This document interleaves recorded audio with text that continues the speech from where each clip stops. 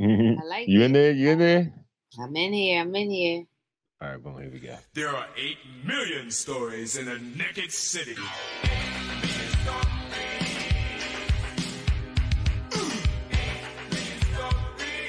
Cold, hard city. Watch your back.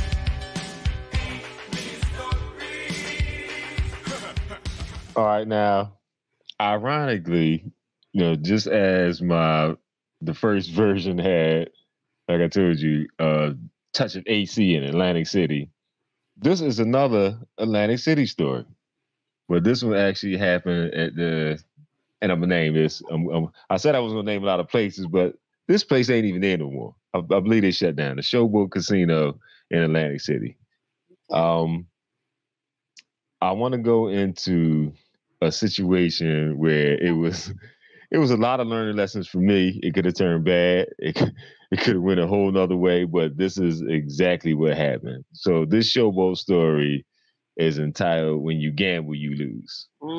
So yeah, and I'm going back. To my backsliding days when I was in them casinos in Atlantic City, even in times when I shouldn't have been. Wasn't even 21 yet. But I was of age this time. Yeah, moving too fast. I was of age this time, but I was in there, and I'll just say, I wasn't a regular Joe at the time. I had a couple of dollars, so I would go to Atlantic City to go to the casino. It was like just for sport. It wasn't about the money. I didn't need the money. I would take the money if I won, but it never was about the money. It was just like I knew it was something I enjoyed, and I thought it was the gambling.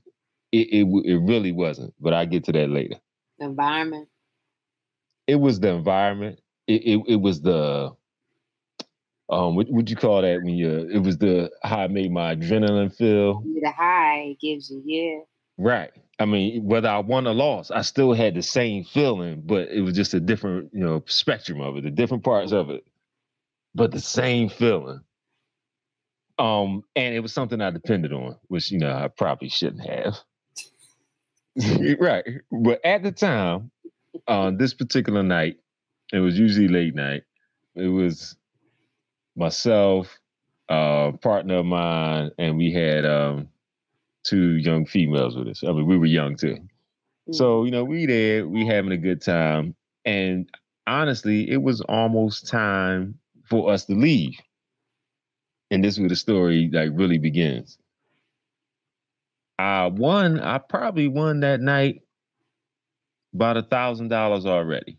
Oh wow. So right, we were leaving out. It was no need for me to play anything else. It was no need to do anything but leave and take my profits with me.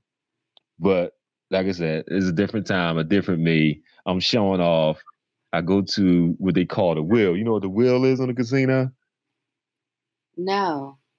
It's in a The big wheel, that big wheel. the big wheel that has $1, $5, Yeah. 10, Yeah. 20. And the big one is always what the name of the casino is. So in this particular one, it was Showboat. That was the one that was 45 to 1.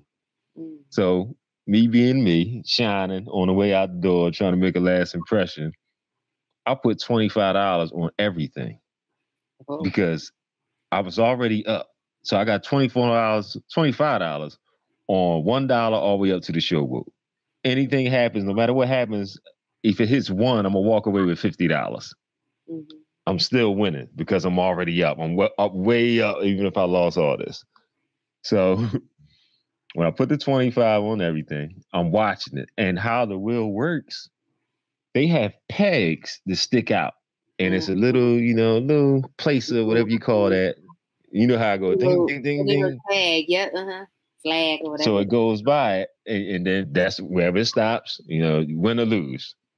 And so it's now the 4 of us, just us and the dealer. So I put the money on, he spins the thing. It's going around. I'm not really excited or nothing like that until I see that it's going to the Showboat one, which is 45 to 1.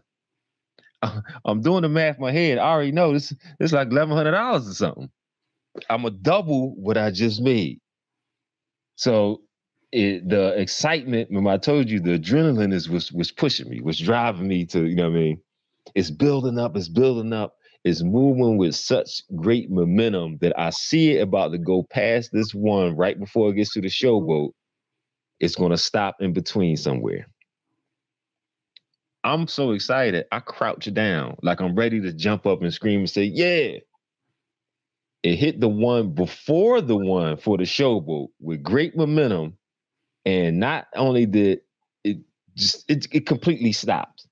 And not like it hit the other side and bounced back. It stopped right in the middle with no force stopping it. So I knew automatically they just cheated me. They stopped the wheel. Livid. So much to the point that I actually fell out on the floor. And I was like, oh no, yeah, I'm causing the scene. I'm on stage right now. I'm causing the scene. Oh no. So when I get up, I said, yo, I'm asking the people with me, did y'all see that? I said, they just stopped the wheel. So they said, oh man, come on, this, that, and other. You know, they knew me at that time. I was going all in. So I said to the boy, I said, listen, I don't know if you did it or if they did it from upstairs, but y'all stopped that wheel. And like, this ain't going down like this. So the guy looked at me, he gives me the company nine. Listen, I just spin the wheel, you know, win or lose. It didn't land on that. You know, this is what you get. He's trying to give you the whatever it was, the $50, the $100. I ain't care about that. We in principal mode now. So I said, listen, what you gonna do is tell somebody to get down here because they seen it, because I know they did it. And I'm pointing up to the cameras and they can see me right now. Somebody better get down here and explain something to me. So my people was with me trying to get me to come on. Huh? Underage. No. This time I was of age. Oh, okay. This is an older story. So I had every right.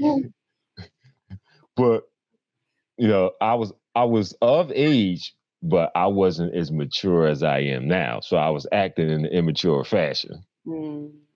Because at the end of the day, I tell you what I should have done, where I could have got paid. But me being the young person I was, impetuous, I'm adamant about right or wrong, and this was wrong. It was no reason why you gonna cheat me, this young man, out of this couple dollars, because it's crumbs to them. So as me and the dealer, we get into back and forth. I noticed some people starting to gather around. Some of them are patrons of the casino because I'm making a big stink of it. But these other guys coming out of nowhere with suits on and earpieces and muscles bulging out of their suits. Right. So I seen a lot of shows and I know what goes down when they take you in the back. Right? They not only put you out, they beat you up, then put you out. So I'm already aware of what's going on. I'm still saying what I'm saying because I need a resolution and nobody's giving it to me.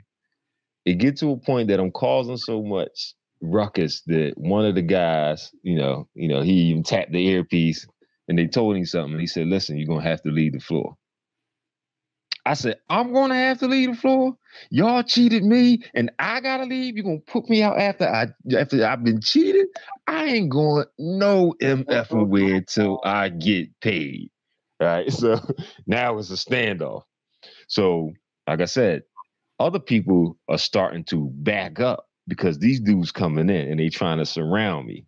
I know this move. So as I'm talking to them, I'm spinning around so nobody is behind me at one point for too long, right?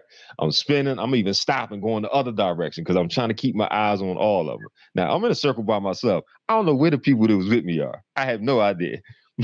But I knew that in this situation, physically, I'm outmatched. And I'm in their place so they can say anything they want, like that I did.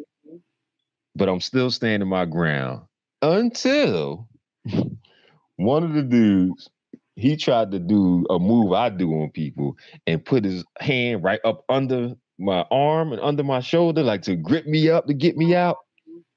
As that move happened, I assessed the situation instantly, and I threw my hand up in the air and moved and said, listen, I know how to get out. I've been thrown out of better places. So I'm walking and I'm giving it to them because at this point I'm leaving and y'all job is to make sure I leave.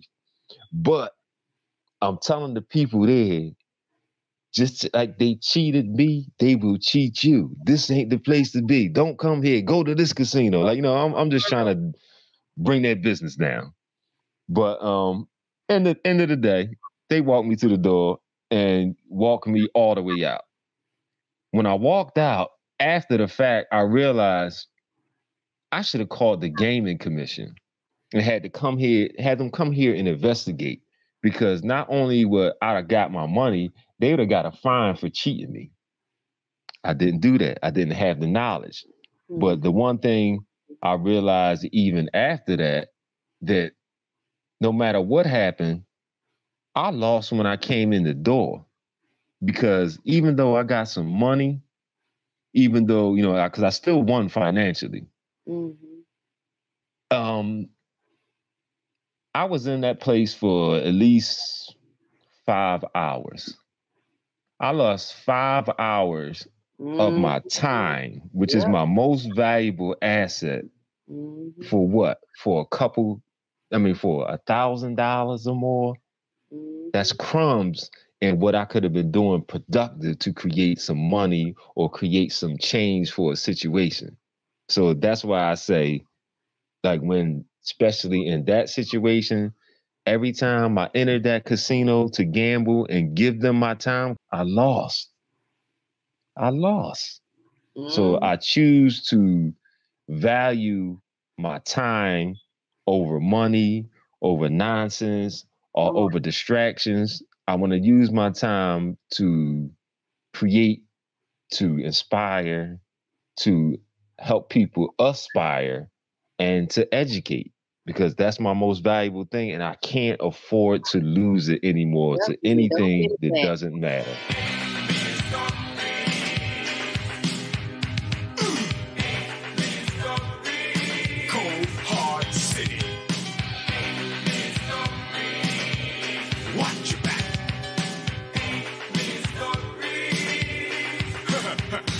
So when did it hit you that you should have called the gaming company?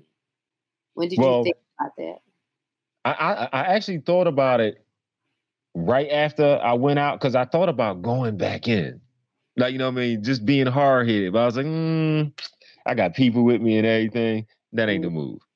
And I was thinking I should go to call the gaming commission. But like I said, that thought crept in. But then the realest thought crept in, is like, I already lost. Like, it don't matter. Don't come back. Yeah. Don't go back in there. Don't come back in here ever. Not on this tip. Because ironically, the next time I returned to the Showboat, I was running trips and I was bringing 2 busloads of people, and they were paying me to bring these people in here. I won before I got there. And when I got there, I ain't give them a dime back. I let the people enjoy themselves and do their thing. But the money that they gave me to run those buses, like, that came in my pocket, and it was profit. The time I spent there was with people, family, friends that I knew, people from the neighborhood. It was good time spent. I made money and, like I said, created something. I always wonder why people went to go give their money away. Like, when I would go, $20 was my limit. I was like, I can't give no more than $20 away. I know you win sometimes, but I couldn't understand that. Like, why are you going to a place when you could invest, you have bills or anything, you could donate, give to charity, but you give it to a sport that you are guaranteed to lose for a while before you win? Yeah. And I'll tell you this, the worst thing in the world is what they call beginner's luck. Because if you go and you win the first time, it's the illusion that you could win every time. Yeah. And one thing, my grandfather was a big time gambler. And he told me when I was young, don't you get caught up in gambling, you'll never win. And I couldn't understand what he was talking about, because I see you coming here with bundles sometime. You won. But he said a gambler is looking for his next win. Mm-hmm. You're never satisfied.